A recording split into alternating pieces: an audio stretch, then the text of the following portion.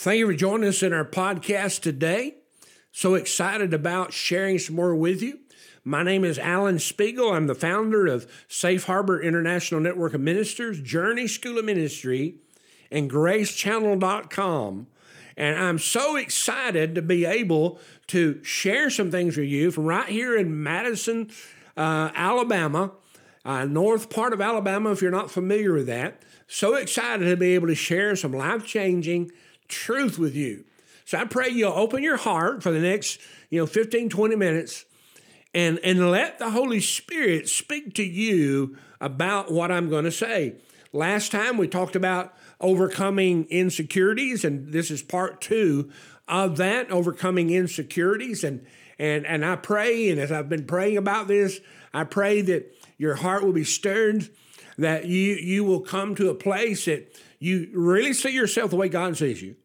I tell you, when you see yourself the way God sees you, it changes everything. It changes your relationships. It changes your business. It changes everything in your life as you lay hold of what the Bible says about you. Okay, so let's drop back and just for a second and define and talk just briefly about what an insecurity is. I encourage you, if you didn't hear last week, go back and listen to it. That's the foundation of where we're going to be going for the next ever how many weeks it turns out to be. I'm not sure yet. But go back and listen to it. But now, insecurity, what is it? What is an insecurity? People can define it, many, many, many different ways. But I'm going to define it like this. You feel unworthy. You don't feel valued. You feel like that you don't matter. That your opinion is not counted, is not taken into consideration. You feel like that you're not as good as everybody else. You're not as talented as everybody else. You are lacking. And I know that's a lot of different words to put in your head and in your heart and think about this. But I want you to think, as I talk to you for the next 15, 20 minutes, whatever, allow the Holy Spirit to speak to you about what I'm saying. Because what He says about what I say is more important than the words that I'm going to communicate. Jesus said this in Matthew chapter 8, verse 36 and 37 in the Message Bible. I'll just read it off of my iPad here. He said in the Message Bible, he says, what good would it do? Now, this is Jesus talking. When Jesus, we ought to listen to the Bible, and perk our ears up anytime, but when Jesus is talking, you better listen up. Mark 8, 36 and 37, he said, what good would it do to get everything you want and lose you, the real you? What could you ever trade your soul for? And your soul is your mind, will, and emotions. So when you look at this, in the process of covering up insecurities, remember, feeling unworthy, not valued, my opinion doesn't count. They're smarter than me. They're more educated than me. And I've been through so many of those things. I can remember, starting out in ministry, my reading skills and my education level, it was really, really sad. And I can remember feeling like that. I could be in a room with a group of ministers and feel like I'm the, how could you say it? I'm the low guy. I'm the low guy on the pole, who would want to listen to me? My opinion doesn't matter. I don't know anything. They're smarter than me. They're more educated than me. You just go down that trail, and it's a never-ending thing that always ends. Listen to this. Always ends in devastation to your emotions. He said, what would you give? What could you ever trade? What would you be willing to exchange for your mind, will, and emotions? I've been through a lot of depression. I've been through a lot of dealing with insecurities. And me, you, every one of us, to some capacity, have or are, and probably currently, dealing with some insecurities in different parts of our life. Phyllis said one time, he said, I don't have any, and this is not just a story I'm telling. This really happened. He said, Pastor, you said everybody has insecurities. He said, I don't have any. I said, really? Well, you need to lay hands on the rest of us or something, You don't have any insecurities. And he was a guy that I knew well enough that I could be very honest with. You can't just say anything to everybody, I learned that the hard way. And I said, you don't have any insecurities. Well, no, I don't have any. I said, well, you're ahead of me. I said, I deal with them, have dealt with them, and will deal with them. I said, I think you're probably, again, I can't say this just to anyone, but maybe I can say it to you. If you're sitting there today and you say, or you're riding down the road today and or whatever, and you're listening to this, and you're saying, but I don't really have any insecurities. Well, like I told that guy, maybe you're too insecure to admit your insecurities. Could that be it? Could that be the issue? Listen to scripture and here's the cure for this. Remember, we talked about last week that when you don't feel good about yourself, you're going to put pressure on people around you to make you feel the way that God can make you feel. If you're married, you'll do it with your spouse. If you have children, you'll do it with your children. Or you'll do it with your parents. I think about doing it with children, how watching our grandsons and watching our daughters, particularly Lori, playing sports growing up. And I was watching our grandsons play basketball a few years ago. And I was watching how a particular dad, and not just this one dad, but several different dads, but this guy was just off the chart, screaming at his son. Maybe his son threw the ball away, or maybe he missed a free shot, or he missed a layup, or didn't guard his man enough. And man, this guy was absolutely, from the bleachers, blasting his son. And I thought, this is not the NBA championship. And sir, I would guarantee you, if you played basketball, you missed free shots. You missed layups. You didn't guard your guy. You threw the ball away. So why are you screaming at Junior?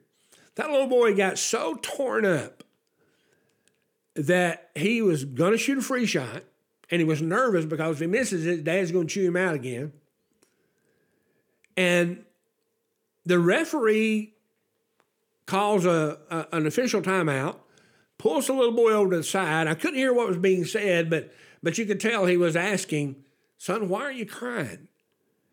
And he kind of pointed to his dad, like, because he's screaming at me. If I miss this free shot, I thought, how sad that is. How sad that is.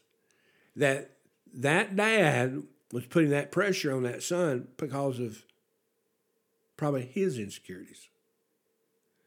How does it make me look if my son misses a layup, misses a free shot, throws the ball away? That's life. So I thought about that a lot since then, different times. How that man was screaming at his son. I felt so sorry for the kid. I mean, like, it was just unbelievable how he related to his son. And then I thought about this. That's how most people see God.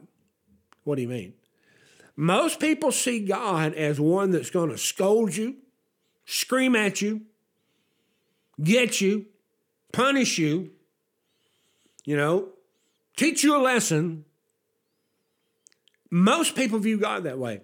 I've said this a lot through the years, and sometimes people get confused when I say this because I don't define it well enough.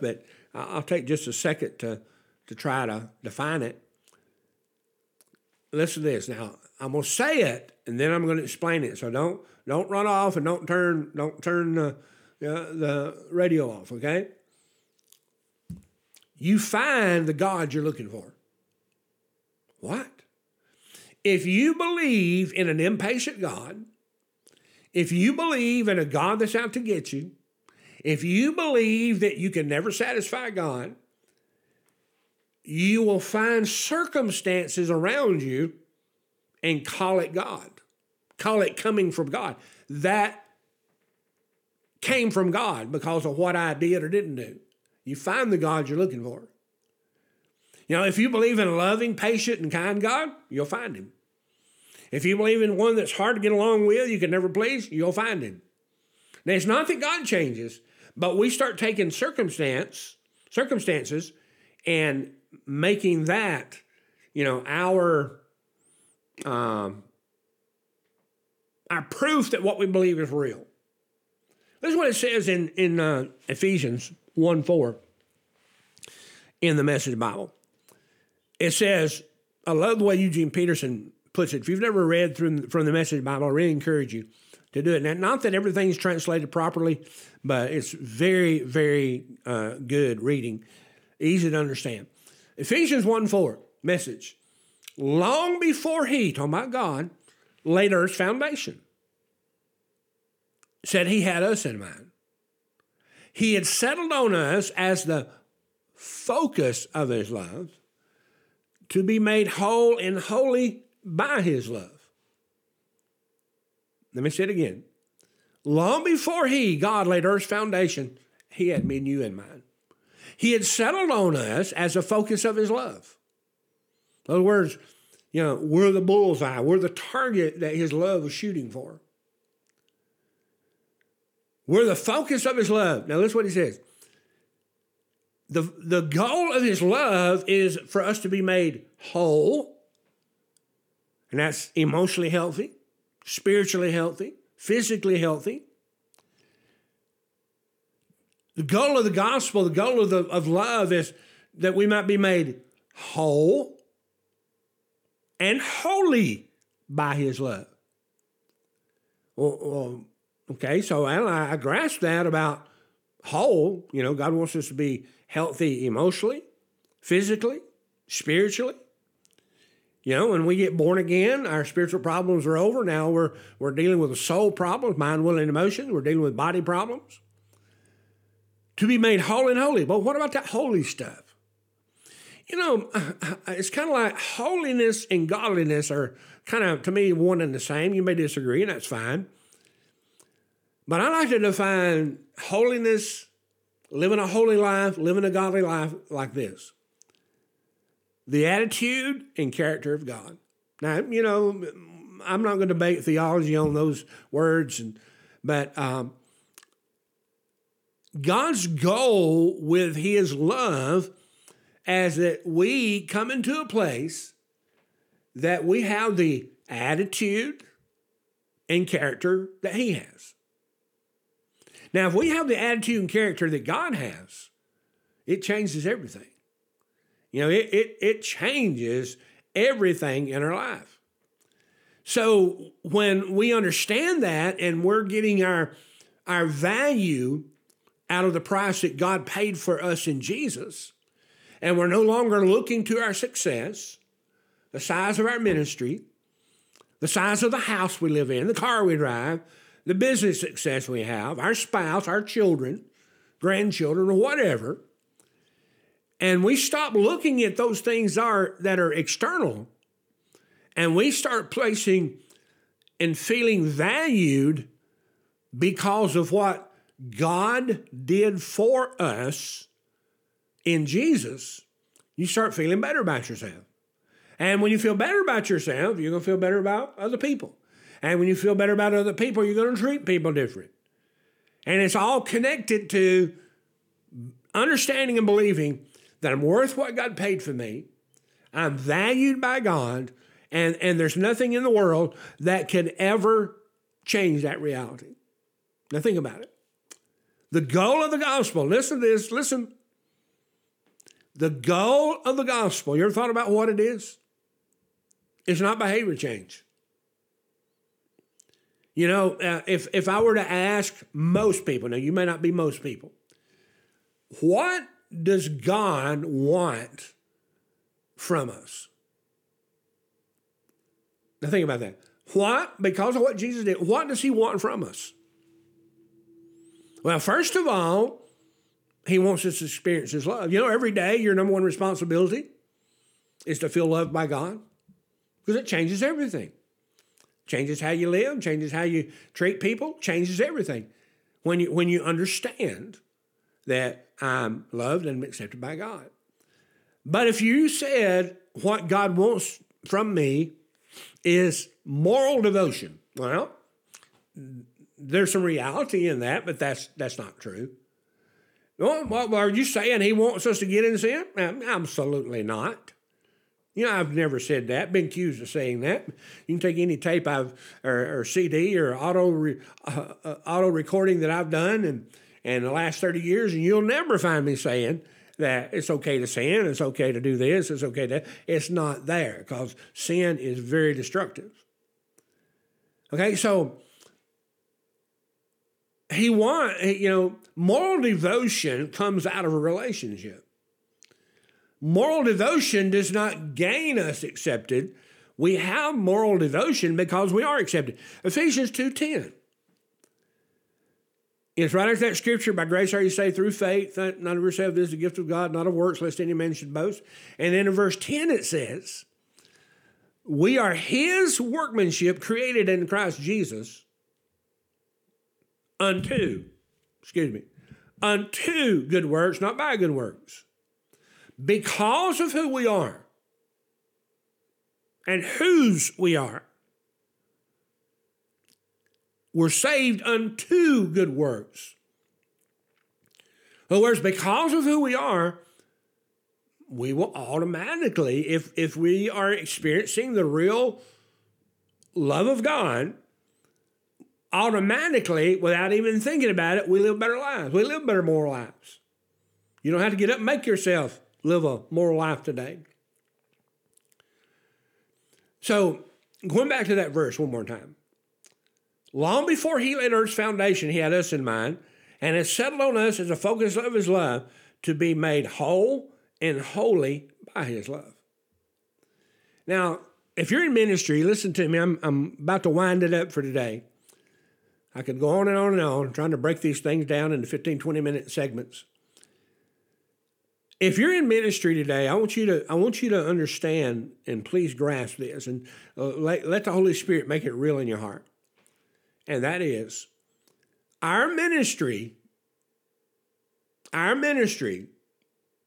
or you could say it, our business, our whatever. Our ministry was not designed to make us feel good. What? Well, God don't mind you feeling good. He wants you to feel good. Our ministry was not designed to make us feel good. It's designed to make other people feel good. You know, we should go get happy in Jesus and then go out and help other people experience and be happy in Jesus. But it takes a secure person to do that. One that's not depending on their performance, their family's performance, what they drive, what they live in, and any of that. That's all nonsense. All that's going to change. It's subject to change. Like I said last week, if you put your security and you're feeling good in anything you see, you're headed for trouble. Because everything you see can and at some point will change. And when it changes, if your security is in that, if your security is in how much money you got in the bank, what are you going to do? What are you going to do when the dollar's no good? You can have, as Paul said, the peace of God that passes all understanding. It's able to keep your heart and your mind in Christ Jesus. So I want you to meditate on this between now and next time. Between now and next time, meditate on, think on. Let it sink down into your heart so you emotionally feel it. I am, think on this, the focus of God's love. I am loved by God, and nothing can change that. That reality starts mending the sore places in our emotions, and life gets a lot better. We'll pick it up next time, go a little bit further with it. I don't know how many weeks we're going to be on this. We'll just go until we, like Brother Hagin used to say, and sometimes we don't get to the caboose, we just have to unhook. But we're going to go as long as I feel the Holy Spirit leading me. Let God, I said at the beginning, let God speak to you about what I say, because what he says is more important than what I'm going to communicate. Next time.